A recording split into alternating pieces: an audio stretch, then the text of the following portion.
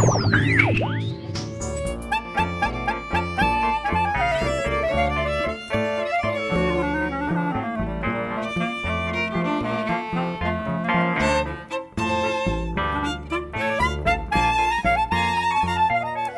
is Hallie Martinson with Happy Hour on the Fringe, and I'm here with Brendan Cooney, who is the artistic director and primary composer for Not So Silent Cinema.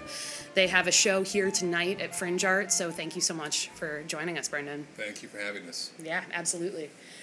So can you talk a little bit about your musical background and like how it kind of led to Not So Silent Cinema? My musical background didn't really lead in any clear direction to doing this. It was a complete fluke that I ended up doing this.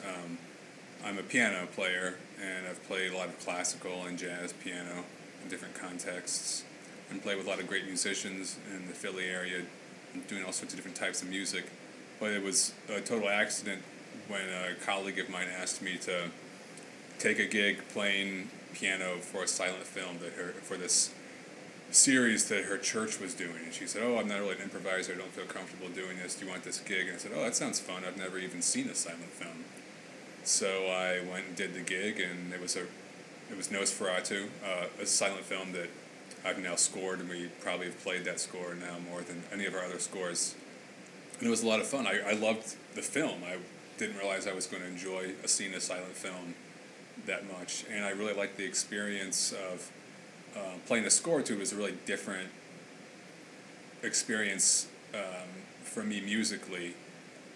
I liked the sort of long-form narrative structure to play to and to think about. I think my mind was very comfortable, and that kind of musical composition and improvisatory concept appeals to me. I did a couple more of those solo piano things, and then I started composing some scores for some films, and it just sort of grew from there. Cool. So in the beginning, it was all improvised. It was just totally improvised, just me at the piano. And the scores have themselves have grown a lot from being really open-ended and sketches with a lot of free improvisation to some of the more recent scores, which are really much more detailed in the compositionally and timed out with repeating musical themes that evolve over the course of the film, and more like a recorded film score would have. So even though they still have a lot of improvisational elements in them, so that's been a slow evolution as I've gotten more comfortable with writing for the films and gotten a little more confident and faster. I've just been able to work faster as a composer, and had just had some faster composing methods. But the score we're actually doing this evening at the Fringe for Vampire is actually a little departure from that trend. It's only from a couple years ago, but it's, I guess, mostly in response to the nature of the film, which is a strange, surreal, dreamlike film, and has a structure that's a little bit like the film was edited a couple years after it was first released, and they took out some crucial parts of the narrative, so it doesn't even quite make sense in places.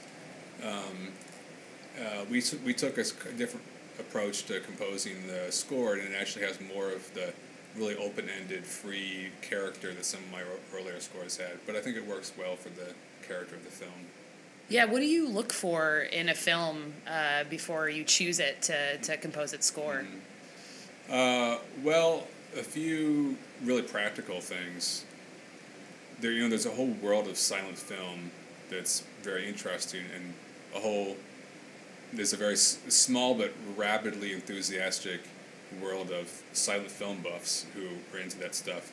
But to sell tickets to shows and pitch your show to venues, you need to be playing a film that has some kind of marketable substance to it, right?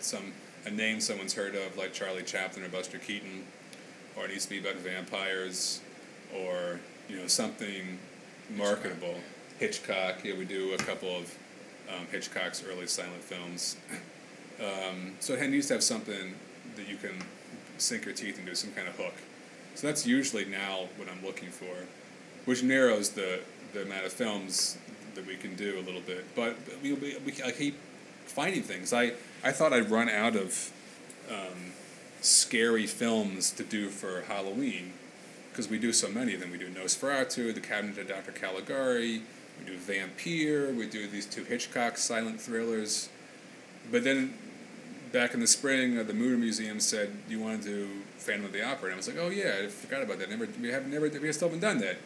And I'd never even watched the film, and I watched it. I was like, "Wow, this is like one of the best films I've ever seen from the silent period. I love this film." And the score is great. If I do say so myself, it's a really fun score to play, and I think it sounds great. And it was like one of the best new additions to the repertoire. Now I'm thinking, we should do more Lon Chaney films for Halloween. We should do The Hunchback of Notre Dame, more of those things. So we keep finding things that I didn't know was out there. I didn't know was marketable.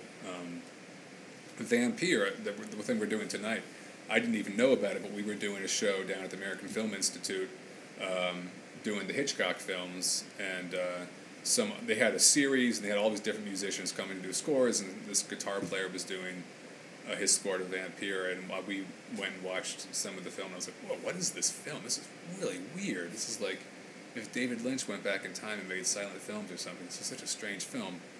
We have to do this sometimes. So I keep finding these gems I didn't think were doable. Yeah, what was your relationship with movies before you kind of fell into this? Was there a genre that you dug, or what did you grow up watching? I don't know. Nothing. I have nothing insightful to say about that.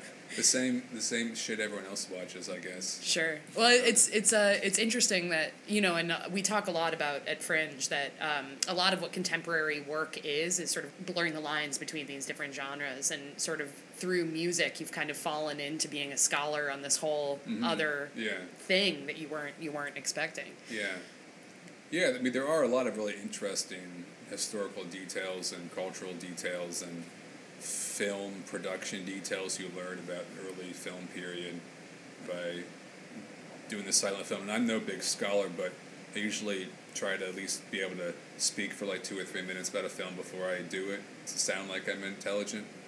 And so I just, spend a few hours on Wikipedia or something reading, so I know my basics.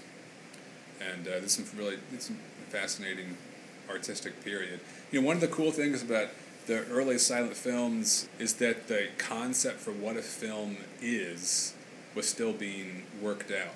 You see all sorts of different approaches to what a film is supposed to be. Now we have a very basic idea of like how a film works, how long it is, how the story is told through dialogue and acting, and there really aren't that many variations when you think about that basic concept nowadays when you see a film. But if you go back to the 20s or even the teens, you see really different concepts for what a film is supposed to be, and a lot of those concepts are really informed by the traditions that whatever the filmmakers came out of, right? So you have like the people that came out of the vaudeville tradition, like Buster Keaton and Charlie Chaplin doing the slapstick films, and that take, which is this really tight storytelling, really based on like second by second kind of comic timing, and the sort of the forgotten art of storytelling, all with physical language. You don't need there's no dialogue is required at all for it to tell the story in those films. And then you have something like Eisenstein's movies, like Battleship Potemkin or Strike, which come out of this like Russian theater tradition, which is this like totally other monster. Really also like a lot of thought put into the construction of every frame, but from a totally different perspective. Or you have like Georges Méliès, his like innovations in camera tricks and things, which come out of this illusionist tradition, right? He had a theater of illusion, and it was all about just like camera tricks, and there was no discernible plot at all, or a very loose plot. It's just about like the special effects, and I mean, you have like films that are like 6 hours long, like Haxan, whatever you call it, the witch documentary, right? I was gonna say Greed. Yeah, right. It's like 4 hours long. Yeah. I think it's lost now. Yeah, yeah. These epic things, and then you have like then you also have like the comedic shorts, which were like some ways just short because of how much film you could fit on a reel, and also just short, I guess, because of the kind of vaudeville tradition of like short little vaudeville acts, which are, you know, broken into these little 10, 20-minute routines, you know. So it's interesting to see like a thing in progress and get a sense of like what a lot of things we take for granted as being like set. This is the way a film is. Like, didn't have to be that way. It just happened to be that at a certain point in time, like that became the dominant paradigm for what we thought a film was supposed to be. Makes you wonder if all of those different sort of strands of creative process had maintained like what kind of wealth of movies we'd have in Hollywood right now. Yeah, I mean the talkies, you know, that was the biggest game changer, right? I mean, a lot of people lamented the demise of the silent film and said now acting is no longer required to tell stories. You don't need to use. People don't need to act anymore. They stand around and talk in the screen, and this is called a movie. This is crap. You know, people were upset about like this total degradation of the art form of film that happened when talkies came out. But also when you think about it, the art of musical accompaniment to film, the live music accompaniment to film, was also immediately destroyed when the talkies came out, because now you could just print a score on a film. But that was this weird part of the early history of film, is that silent films weren't silent. There was always someone in the room playing music, whether it was a theater organ or a piano or an orchestra or a small ensemble. There was almost always some kind of music going on. And that's an whole other interesting evolution, right? Because it's that time period where both actors and musicians were starting to record themselves and deal with the, you know, economic effects of the recorded art form, where some people make a lot of money because they became stars, but a lot of people lost their, at least in the long run, lost gigs and livelihood because now they were replaced by recordings. Yeah, it's interesting. It seems like it is this immediate shift from musicians being able to have this live experience with audiences and therefore, you know, actually contribute like a whole piece, a whole project in that moment, where then music became much more utilitarian in movie making. Like, it's used to fill these spaces between dialogue, and I think composers really had to sort of like pull it back and say, you know, we can have like a significant impact on the feeling of the film. Yeah, it's a really different approach, I think. I mean, I don't know, because I haven't really scored to these talking films, really, but it seems like it's a different art when you have dialogue breaking up the score. It's just a different beast.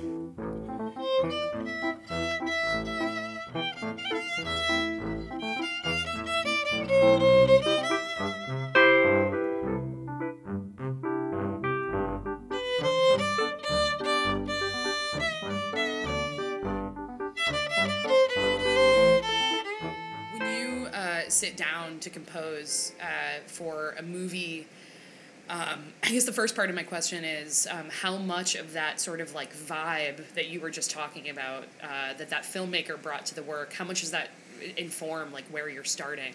It's usually informing a decent amount because, first I try to pick my musician, the musical ensemble based on the character of the film. So we have, you know, the Mark of Zorro, which is sort of this. Anyway, the Mark of Zorro has sort of this faux Latin score with like mariachi and some salsa and some tango, and it doesn't really make sense and like stylistically, just sort of like that like abstract Latin thing. But also, the Zorro tale doesn't make actually any sense historically.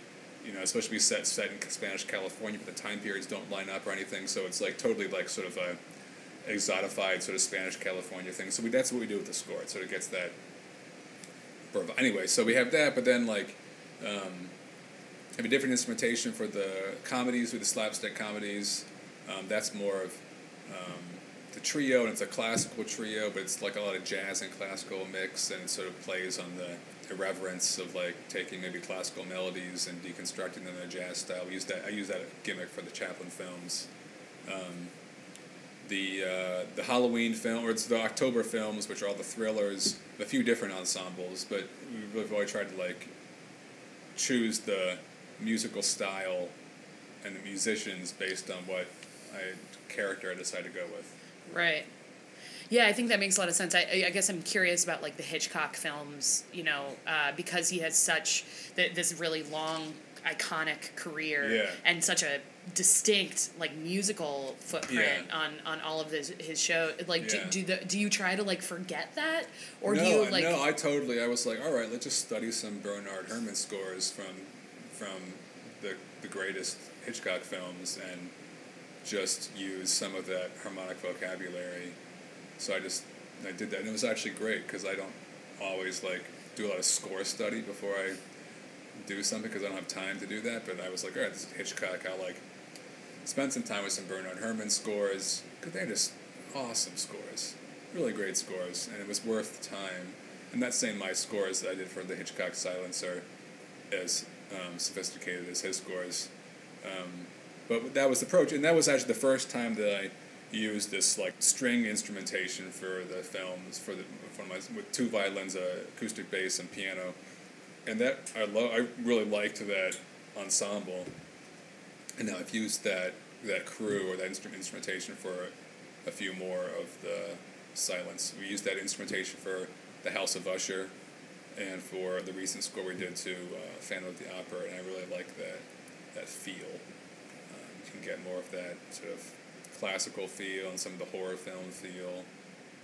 I forget what the question was. No, you answered it perfectly. Okay. Yeah, no, and I guess my second, I guess when I imagine you composing for a movie, I'm imagining that you're like sitting in front of that film with your keyboard and just like watching it moment to moment over and over and over again. Is that kind of what's going on? Timing, a lot of it's like so much of the compositional process. I think a lot of people think that like when people write music that it's all like this fit of inspiration, and like it's so much of it is driven by very practical considerations, right? You have a scene, it lasts this long. You have these moments during the scene that you want to highlight.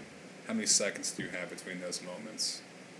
You have some gigs coming up, and you know you only have time to rehearse once for it, but you know you have great musicians, so who can read well. So you know you want to write something that we can perform with like off the one rehearsal.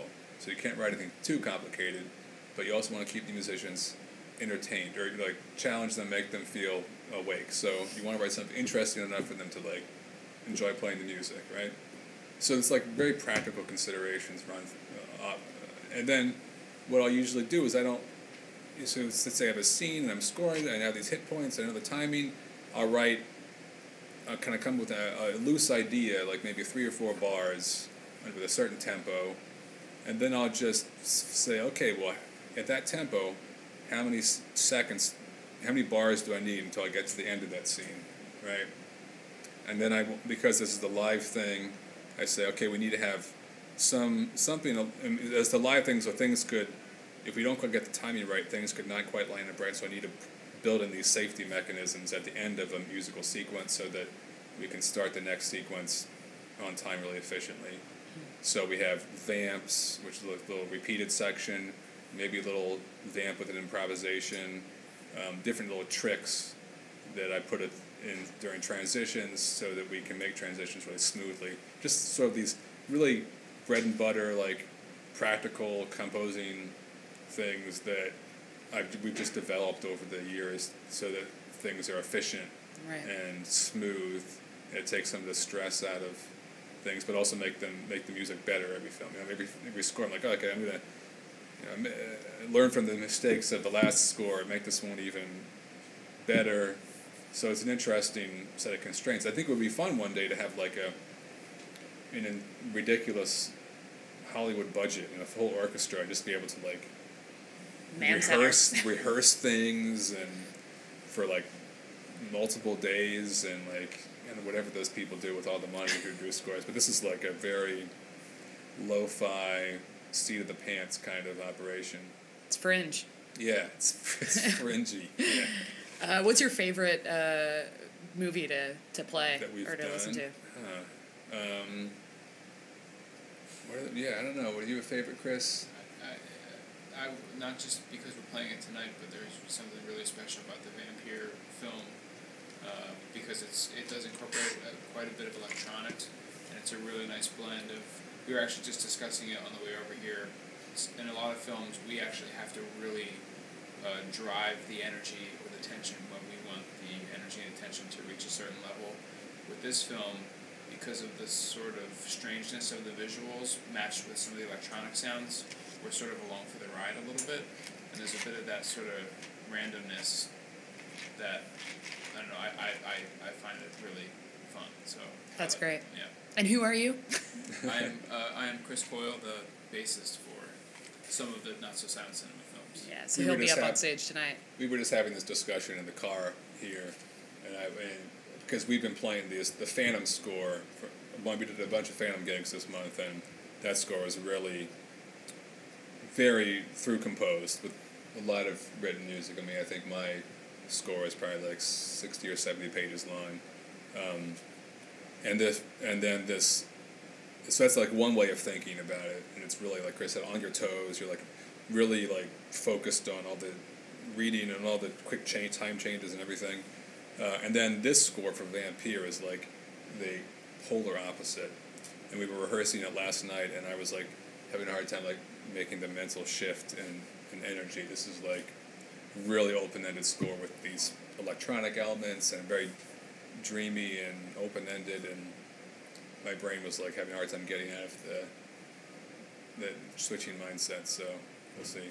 Is there a wish list? Is there things I want to do? Yeah. Well, I really would like to do. I've done them, but I haven't done them for a while, and I'd like to write new scores to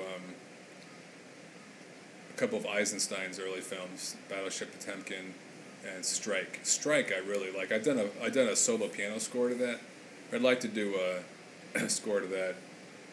It's in that category of I don't know if it's how marketable it is. Like maybe it is, maybe it isn't. It's hard to tell. I think it's a cool film. I think it's worth doing. Maybe it would be cool. Maybe it wouldn't. I think if you can tap into that silent cinema nerd community in Philly, there's got to be something. Yeah. Yeah. That's up there. We're thinking of doing. Well, we've been recently doing some shows at the Mutter Museum, and which is a great venue for us. And they've been like pairing the films with a medical lecture beforehand on like a topic related to the film. So anyway, they really want to do Joan of Arc at some point next year. So that's a good market. People know that film. We haven't done that yet. So. Well, your bourbon on the rocks is running low, so thank you so much for sitting down to chat with us. We really appreciate it. If you want to pour me another one, I could talk for an hour.